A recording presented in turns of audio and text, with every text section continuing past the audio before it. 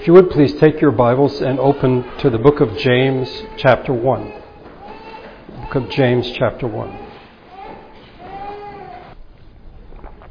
James chapter 1. We've been studying the matter, the doctrine of original sin, and I'm convinced that this is a topic that is much needed, though I have wondered at times. Circumstances in our history point to a need for it beyond the fact that it is, in fact, the truth found in Scripture. A part of that importance is seen in how we define or understand terms based on our view of human nature, and by extension, how we view our fellow human beings. The result being that the current view that we find around us today, and the understanding of many, if not most, represents a world or a situation, a condition not in need of grace. Our definitions, those from the surrounding culture, tend to lack an adequate understanding of human nature, including the reality of original sin. We could, in fact, fix this. We could remedy this if we would realize that we have put on the margins the centrality of love, that which we learn from the Trinity, the love that is sustained between the Father, the Son, and the Spirit. And if, in fact, we would bring back to the center of things the grace of God, which we are to reflect in our lives. The result being is that we tend to read Scripture and we say, oh, I know what that word means, but the definition we have is not from Scripture, it is from the surrounding culture. And thus, in the words of Inigo Montoya from Princess Bride, if you're familiar with it, you keep using that word. I do not think it means what you think it means. I think this is so true of Christianity today. People keep using words, they're from Scripture, but the way that they define them, the way that they understand them, is not from Scripture, but from the surrounding culture. This would be another lengthy series if we were to look into this, but what I would have us do today is to consider two specific terms that are found in Scripture that have been redefined or reworked to fit into the modern mindset, and in many ways liberates one, I put liberates in quotation mark, from the truth of the Christian faith. So one can say, oh, I am a Christian because I use these words, but in fact you're not using them as Scripture uses them. The first one ties us in with the sermon last week, and that word is temptation. Last Sunday we looked at Paul's warning to the Corinthians, who, like so many today, I suspect, believed that they were beyond the power of temptation, in part because they did not understand that we still have sin dwelling in us. We have been set free from original sin. Christ has cured us, but the symptoms are still there. But I think in part also because they had redefined what was sin or sinful. And so they began to do things that were in fact sinful, quite wrong, if you looked at Scripture. They didn't have any sense at all that what they were doing was wrong. We see this particularly in 1 Corinthians 5, where a man is sleeping with his stepmother, and everyone thinks that this is great. It should be a warning to us, as well as a comfort, when Paul tells the Corinthians in 1 Corinthians 10:13, no temptation has seized you except what is common to man, and God is faithful. He will not let you be tempted beyond what you can bear, but when you are tempted, He will also provide a way out so that you can stand up under it. The key being that God is faithful. But something else that we tend to overlook, and that is twice Paul speaks of the fact that we are to endure. We are to endure. We don't simply say, God will deliver me and I don't have to do anything. I don't have to exert any effort. No, He will in fact provide a way out so that we can endure. He will not let us be tempted beyond what we can endure. So we are in fact supposed to endure. But how do we define temptation? How do we see temptation, or what it means to be tempted? The book of James is believed to be the first book of the New Testament that was written. It's the earliest, certainly, of all the epistles. And this is what we find in James chapter 1, if you look at beginning of verse number 13. When tempted, no one should say, God is tempting me, for God cannot be tempted by evil, nor does he tempt anyone. But each one is tempted when by his own evil desire he is dragged away and enticed. Then after desire has conceived, it gives birth to sin, and sin, when it is full grown, gives birth to death. Now, if you look, we started in verse number 13, but if you look at verse number 12, James writes, "Blessed is the man who perseveres under trial, because when he has stood the test, he will receive the crown of life that God has promised to those who love him." And then in verse 13, he talks about being tempted. So trial in verse 12, tempt in verse number 13. But they both come from the same root word. And I would argue that what James is telling us is that trial refers to an outward circumstance, whereas temptation speaks to something that is an inner enticement to sin. What is James talking about? What is the connection? The reality is that the very same circumstances can be, on the one hand, a trial as well as a temptation. The trial gives us the opportunity to go forward, to trust God, to obey him. The temptation is to go back to the old ways, to do things the way we used to do. So every trial is in fact also a temptation. And James isn't playing with us. He isn't playing word games with us. What he is telling us is that trials are a way that we are to go through these things, and that we will in fact go to maturity. We will mature and receive the crown. We're not able to do this in our own strength. Can't do this in our own power. But we need to recognize something else, and that is that there is something within us. There is, if you wish, a fifth column. There are enemies within us that make us, or try to make us, do what in fact we should not do. They in fact try to turn the trial into a temptation. So when the trial comes, we have to make a decision. Will we go with God, or will we go with ourselves? There's a voice in us that is speaking to us. The question is, where does the voice come from? James wants to make it clear it does not come from God. This is something we need to hear, because it is far too easy for us to blame others. And I think this is where we really go off track when it comes to the matter of temptation. We tend to see temptation as something that somebody else is doing to me. They are tempting me. And we fail to recognize that part of that may be true, but the reality is there's something within us that is an ally with that force or that person outside of us. So, and this goes all the way back to Eden. What did Adam say when God asked him about what he did?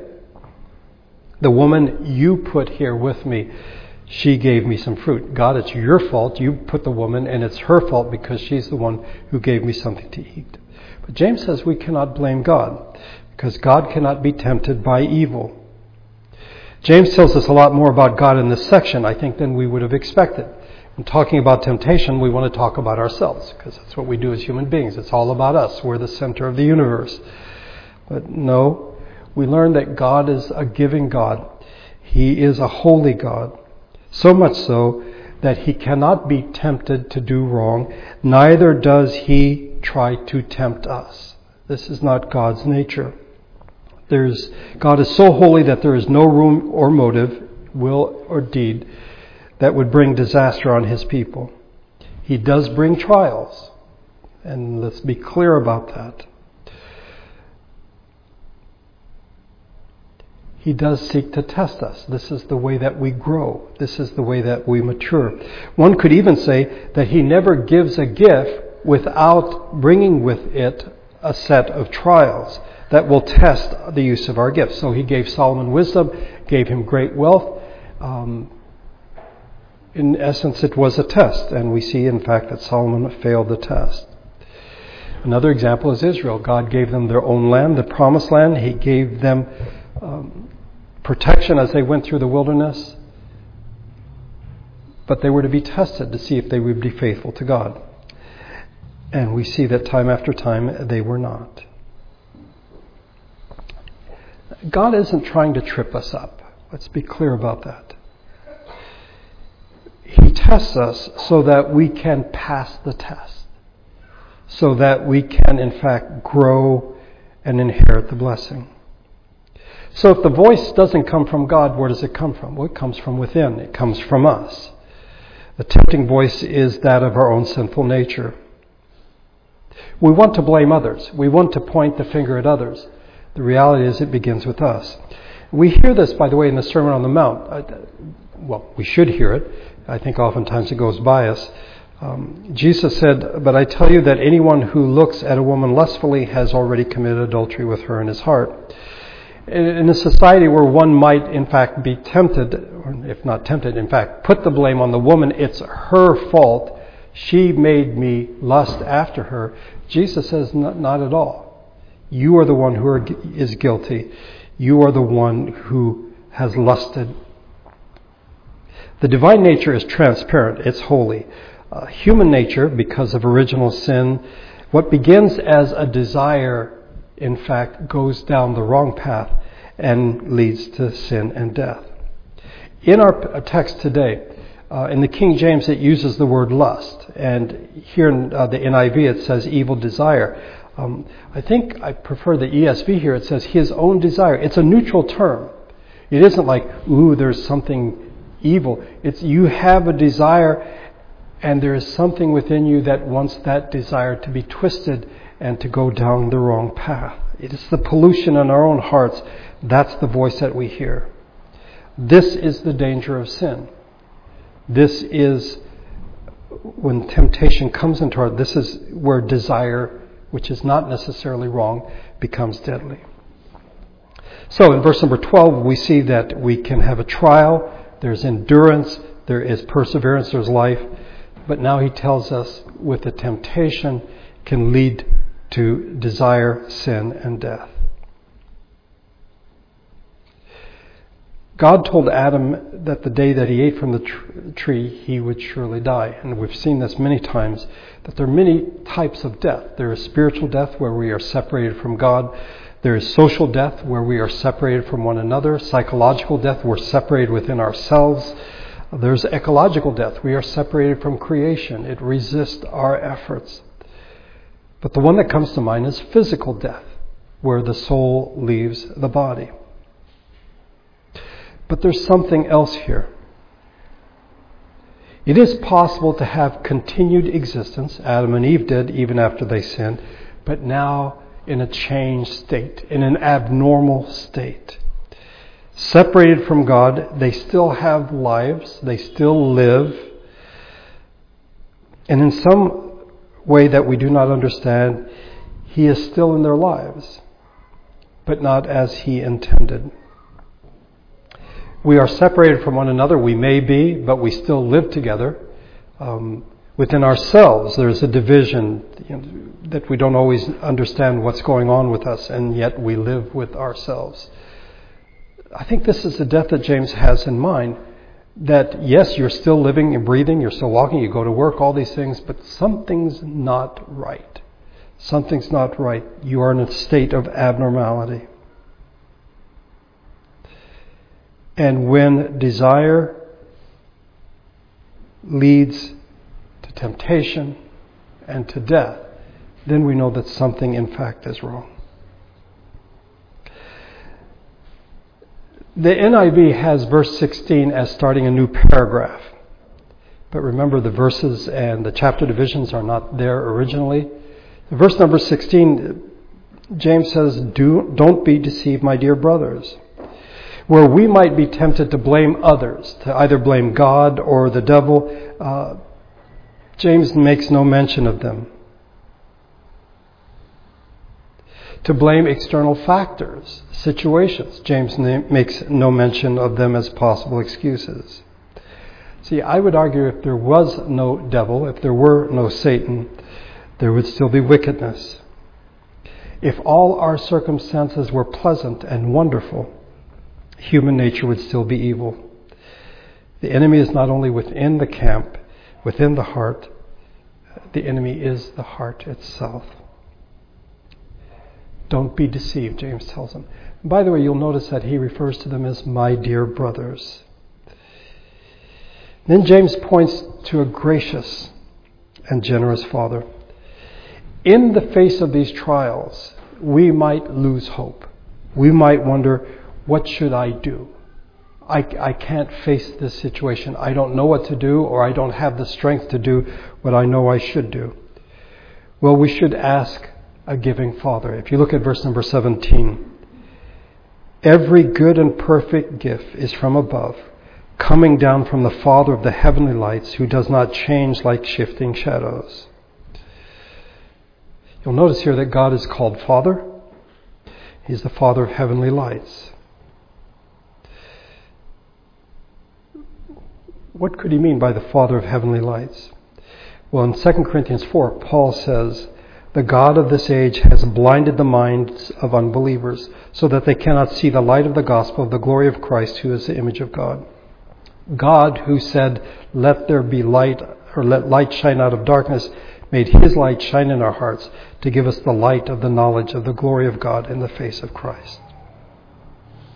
When we are faced with trials that could in fact go the way of temptations, we should in fact look to our Father, the Father of lights, the one who said so long ago, let there be light, and the one who at some point in our lives said to us, let there be light, and he opened our eyes to the truth of the gospel. And why did he do this? Because of his great love for us. But again, I don't think love comes into our mind when we're thinking of temptation.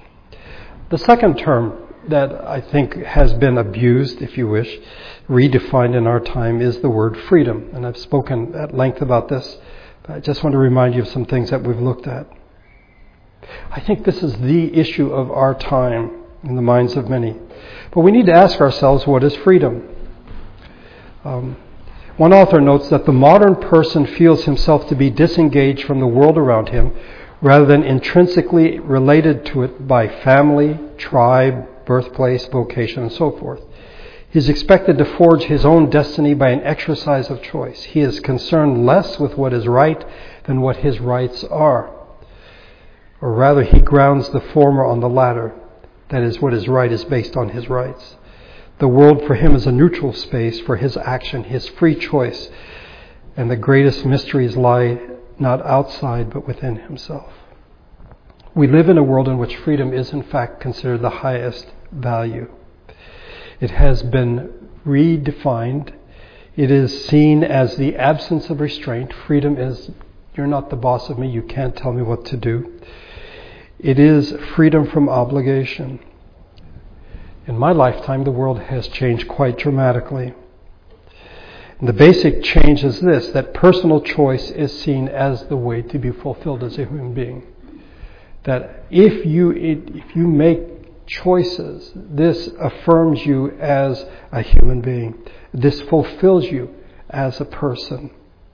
And we might say, no, that's not right. That's not quite right. We are influenced by this, like it or not. It also affects how we read Scripture. It affects how we view freedom as it is found in Scripture. Let me just ask you, it's easy for us to say freedom is not the highest value, but how important is freedom to the gospel?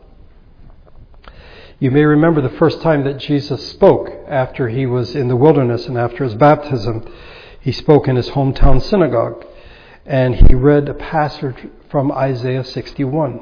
The Spirit of the Lord is on me, because he has anointed me to proclaim good news to the poor.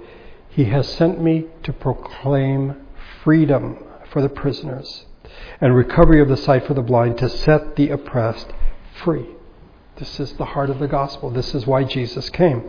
In writing to the Galatians, Paul describes what Jesus has done. It is for freedom that Christ has set us free. It's pretty important. We can't just say, well, let's not talk about freedom because the way people have redefined it, it's really messed up, and so let's just not talk about it at all. I don't think we can do that. Freedom is mentioned twice in the book of James. The first is here in chapter 1, if you look at verse number 25. But the man who looks intently into the perfect law that gives freedom and continues to do this, not forgetting what he has heard but doing it, he will be blessed in what he does. And then in chapter 2, verse number 12, speak and act as those who are going to be judged by the law that gives freedom. You'll notice that in both verses, James puts freedom and law together. The perfect law that gives freedom, the law that gives freedom. And I think this presents a lot of problems for us as we live at this point in history. Law seems to be the opposite of freedom. Law tells you what you cannot do. It limits you. It tells you what you can do, but it seems to set boundaries and parameters. And I thought freedom is, I can do whatever I want. That there are no rules, there are no obligations. Well, if you go to chapter 1 again, let's begin reading in verse number 22. This is the context to his first mention of freedom. Do not merely listen to the word and so deceive yourselves. Do what it says. Anyone who listens to the word but does not do what it says is like a man who looks at his face in the mirror and after looking at himself goes away and immediately forgets what he looks like. But the man who looks intently into the perfect law that gives freedom and continues to do this, not forgetting what he has heard but doing it, he will be blessed in what he does. Here, James tells us what we should not be like and what we should be like. We shouldn't be like someone who listens. One might even say reads Scripture, but then in fact doesn't do what it says.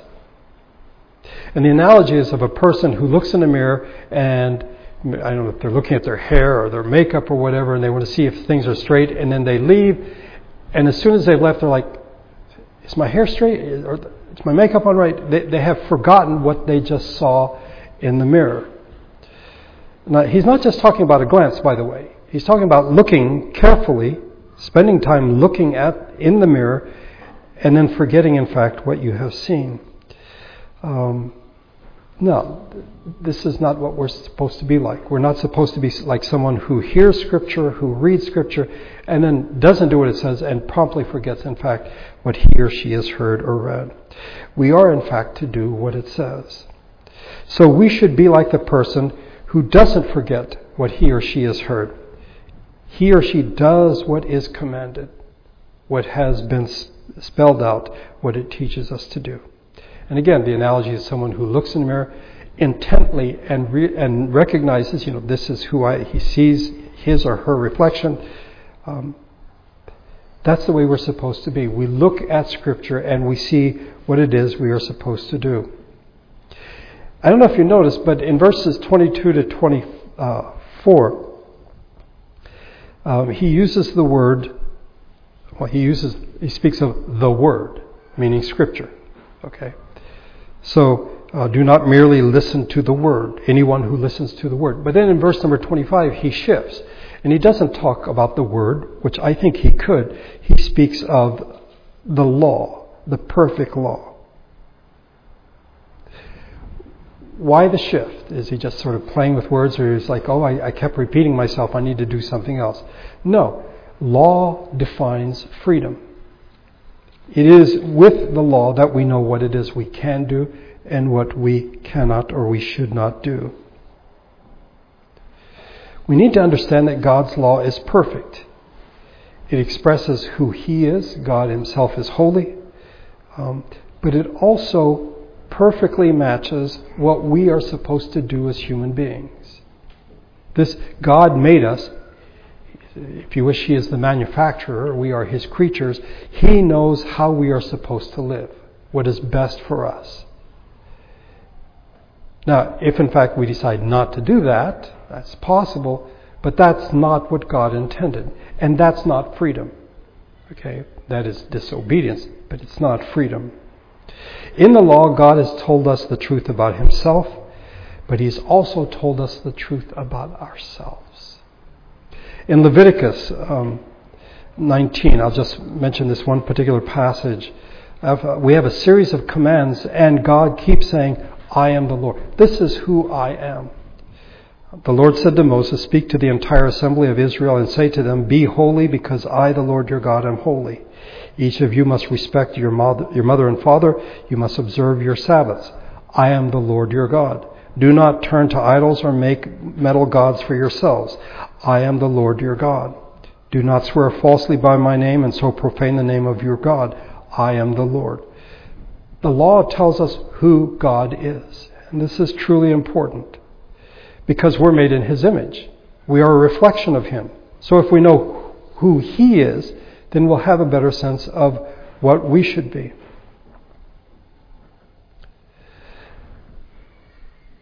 Stop and think about the law. When God gave the law to Moses, what was that all about? What's the backstory to that? Well, you have a people, a large number of people, 600,000, who for centuries have been slaves. They have not been free. Okay? They've been enslaved. Now they are free. But what does that mean? If you go from being a slave to being freed, how are you supposed to act? As a slave, I know how I'm supposed to act because if I don't act correctly, I'll get beaten. Okay? I'm given an assignment, I'm supposed to perform that assignment. But now that I'm free, what am I supposed to do? God gives the law to His people so that they will know how to live as free people. This is how free people live. Not crazy people. We just sort of run around helter-skelter. No, this is the way free people live. And so it is God's perfect law that gives freedom. He shows us, in fact, how we're supposed to act. True freedom is, in fact, God giving us the opportunity, the ability to express who we are as those made in His image. We are truly free when we live the life appropriate to those who bear God's image. And to be free is to realize your inmost nature. This is who God made you to be, and to give the fullest expression to it. Freedom is not choice.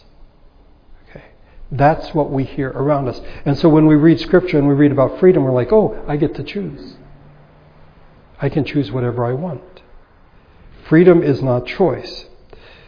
Freedom is, in fact, living within the boundaries, the law that God has given us. Ultimately, freedom is choosing wisely based on what God has revealed. Sin enslaves us. God's grace frees us. And the law tells us how we are supposed to live.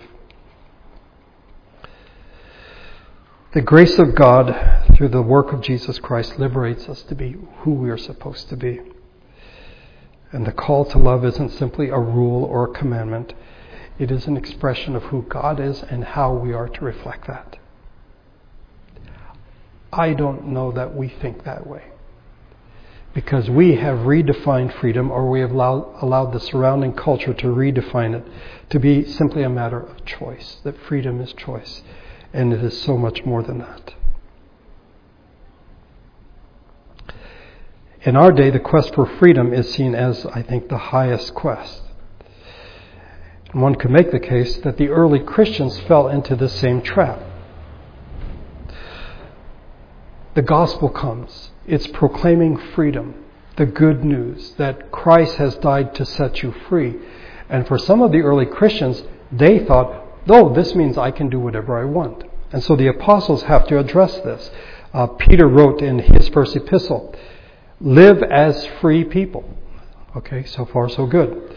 But do not use your freedom as a cover-up for evil. Live as God's slaves. Wait a minute, Peter. You said we're free.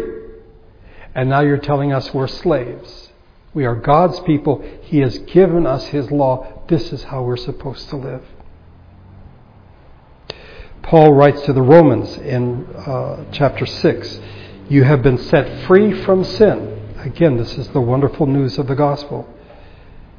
And have become slaves to righteousness. Wait. So I've given up one slavery for another? Yes. Because the one is contrary to what is best for you. And the second one is that which the Creator, the one who made you, this is how He tells you to live. And if you do this, you will in fact be the person that God intends for you to be. Later in the same chapter, he says, you have been set free from sin and have become slaves of God. But that's not how people see freedom today. The analogy that kept coming to mind this past week as I was thinking this through is basketball. Big Lakers fan, and the season starts this week. We're very excited, all these things that are going to happen. There are rules to basketball, aren't there? You don't necessarily have to have a regulation-sized court. Hopefully the rim is the 18 inches in diameter and it's 10 feet high, but that's not always possible. But you do have a basketball. It's supposed to be 20 pounds of air and all that. These things aren't always possible, but there are some basic things. The goal is for one team to put the ball in the basket and for the other team to prevent that from happening. And if they get the ball back, then they in fact try to do the same thing. There are, if you wish, rules. In the world in which we live today, I think the dimensions would mean nothing in basketball. There would be no boundaries, no out of bounds. Just you could be a block away and still be in bounds. And the basketball itself might be unnecessary, or the rim, or the backboard. And that's fine. What you have is chaos, but it's certainly not basketball. I would argue that in the same way people want to play the game of life, I don't know that that's a good expression, but we'll go with it, to play the game of life, but not to follow the rules, not follow the law of God. Now, to tie this in with original sin, it isn't simply because of original sin that there are rules. Adam had rules. Adam had boundaries. He was told what to do and what he could not do. Do not eat of the tree of the knowledge of good and evil. The boundaries are, in fact, a reflection of God's character. God made us. He knows what is best for us. So we are to live within those boundaries. Even if we were without sin, there would still be boundaries. But in the light of original sin, we must recognize that true freedom isn't doing whatever you want to do. It is living within God's law. In the last quarter of the 18th century, there were two major revolutions, political revolutions. One in this country, 1776, 1789 in France. Both of them revolved around the idea of liberty. Liberty was incredibly important in both of these revolutions. One of them resulted in a bloodbath that came to be known as the Reign of Terror. The other did not. And what was the difference between the two? I am an American, so one would say I am biased, but in fact the American Revolution and the events that followed it had a basic recognition that people are sinners. There need to be checks and balances. You cannot give you can't give complete power to one group of people or to one person. Freedom came to be recognized as living within the laws, of having a certain allegiance to the republic, if you wish, but living within boundaries. I would suggest to you that people have completely forgotten that. And the church has as well. Because we keep using these words, I don't think we know what these words mean. Because we're allowing unbelievers, we're allowing the surrounding culture to define these things for us. Consider the present political chaos. We have an election coming up in a few weeks. I think one of the problems is the view of freedom. It doesn't include a view of the fact that we are all fatally flawed. It's the great equalizer, original sin. We are all sinners. And in a sense, we are all suspect. And so are our consciences. I'm sure you've heard this, but I sort of clench up every time I hear someone advising someone. They say, follow your heart. I must tell you that would be the worst piece of advice you could ever give me. Because the reality is that I am deeply flawed. I am a sinner. And my heart is all about me. It isn't motivated by love. It isn't guided by grace. And apart from the grace of God, I tremble to think what kind of person I would be.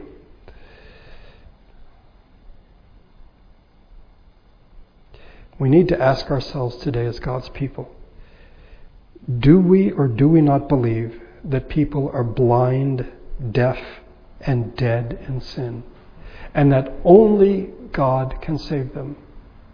Not an election, not a politician, not a political system. Only God can. And perhaps we need to back up a bit, because we get so worked up when we talk about political matters. We need to recognize the fatal flaws in people's conversations today, and we should name them for what they are. They are heresy, they are contrary to God's word, and they are idolatry. It's a new form of idolatry that we find around us. But above this, we have marginalized that we are made in the image of God, so are our fellow human beings. By the way, this is not new in this generation, but one thing I've noticed is that oftentimes if you want to belittle another person, you refer to them as some lower form of life, as an animal or something like that, rather than recognizing them as bearing the image of God. Through Adam, sin and death have come on the whole human race, and we are now all equally destined to die. But in the Lord Jesus Christ, we see the love of God demonstrated, and we hear the grace of God as lived out in our lives. It is in the incarnation that we come to find out what temptation really is. It's in the incarnation we come to find out what freedom is, because He came to set us free. Do we keep using these words, but we don't really know what they mean? May God open our eyes to see the truth of His love and His grace. Let's pray together.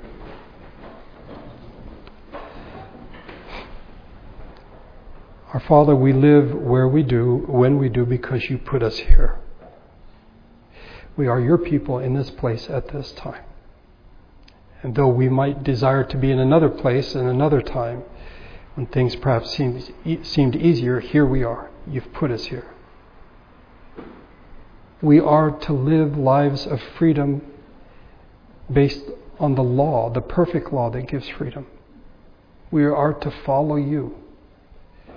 When trials come our way, may we, by Your grace, do what is right, recognizing that there is in fact a voice within us that wants to tell us or tells us to do what is wrong.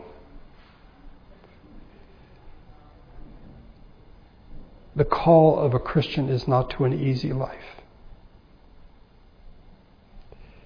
It is to a life oftentimes of trials, but trials through which and by which we can grow and mature.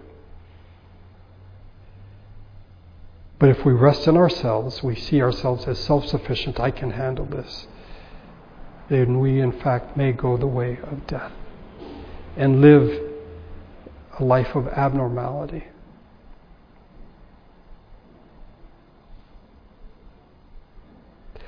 The temptation, I think, is to overreact when we hear these words used in our society. Temptation to point the finger to someone else, at someone else, and to blame them for tempting us. To see freedom as getting to do what we want. We've lost sight of love, Your love for us, and the grace You've shown to us day after day.